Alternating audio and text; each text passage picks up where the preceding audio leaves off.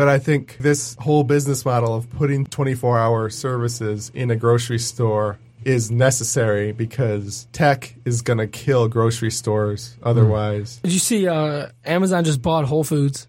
Yeah. For like $13 billion. Oh, I didn't see that. Yeah, Amazon bought Whole Foods. Amazon has the drone delivery thing they want to do. Oh, wow. So they want to sort of take over the grocery space. I saw a crazy video on something that Amazon's working on where you can just like walk out with your groceries and they have like scanners that can like scan how much you have and like charge you accordingly.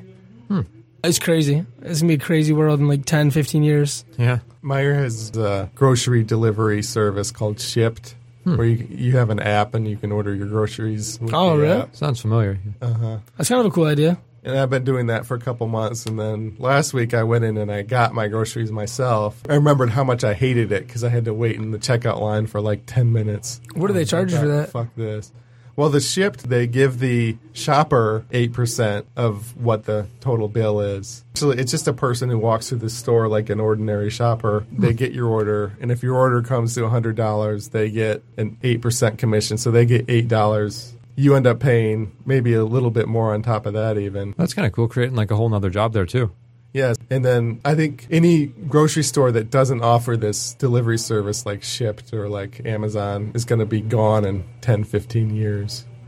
Meijer, even with the grocery delivery, I think they need to pivot how they do things. So instead of being a destination, like you go to Meijer for groceries, they should just have tons of service places all around the sides of it, like haircut places, food places, Starbucks. They could have a bunch of, like, if you go to Japan, they have, like, everything vending machines, like hundreds of vending machines with all sorts of weird shit in them.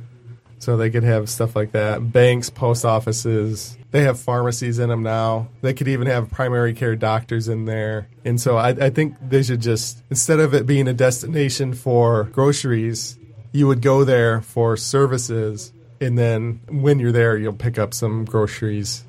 It's like an everything store. Yeah, and I think that's how they would survive. And the fact that they're already there and they already feel safe at 2 a.m., it's the perfect place for 24-hour services. And then I thought, well, you have the Uber app for the haircut. You could have an Uber app for all of the services in the grocery store. So you'd have like a Meijer app, and it would have tabs for all of the service shops in the store. So you could schedule an appointment for a haircut at 2 a.m. You could schedule an appointment for a primary care doctor at 2 a.m. And then I thought, for the workers, some of them, if they don't know how to cut hair, they can't do the haircut thing. But you could have workers just roaming around waiting for orders for whatever store. Some of them could be trained for 5 or 6 of the stores. Like they could be trained for post office, internet cafe, whatever. And so as things are needed, they'll just wander around and take these little $1 contracts to do different things all around the store. Instead of just a grocery store. It would be like an indoor 24-hour safe shopping service area with Uber for lots of different services. So that's my idea. Got to make it happen now. Just bring it to life. That was Creativity Wasted. Thanks for coming, you guys. I apologize for being late because of the weird weather. Yeah, thank you for having us. Thanks for listening. Good night. I'm Noah Chapp. I'm Sam Silverstein. I'm your host, Tom Walma. This is Creativity Wasted. And I am calling from my car because it's horrible weather and I'm late.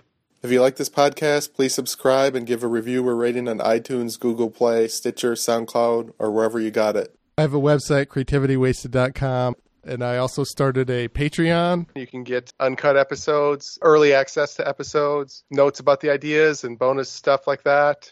You're listening to the Podcast Detroit Network.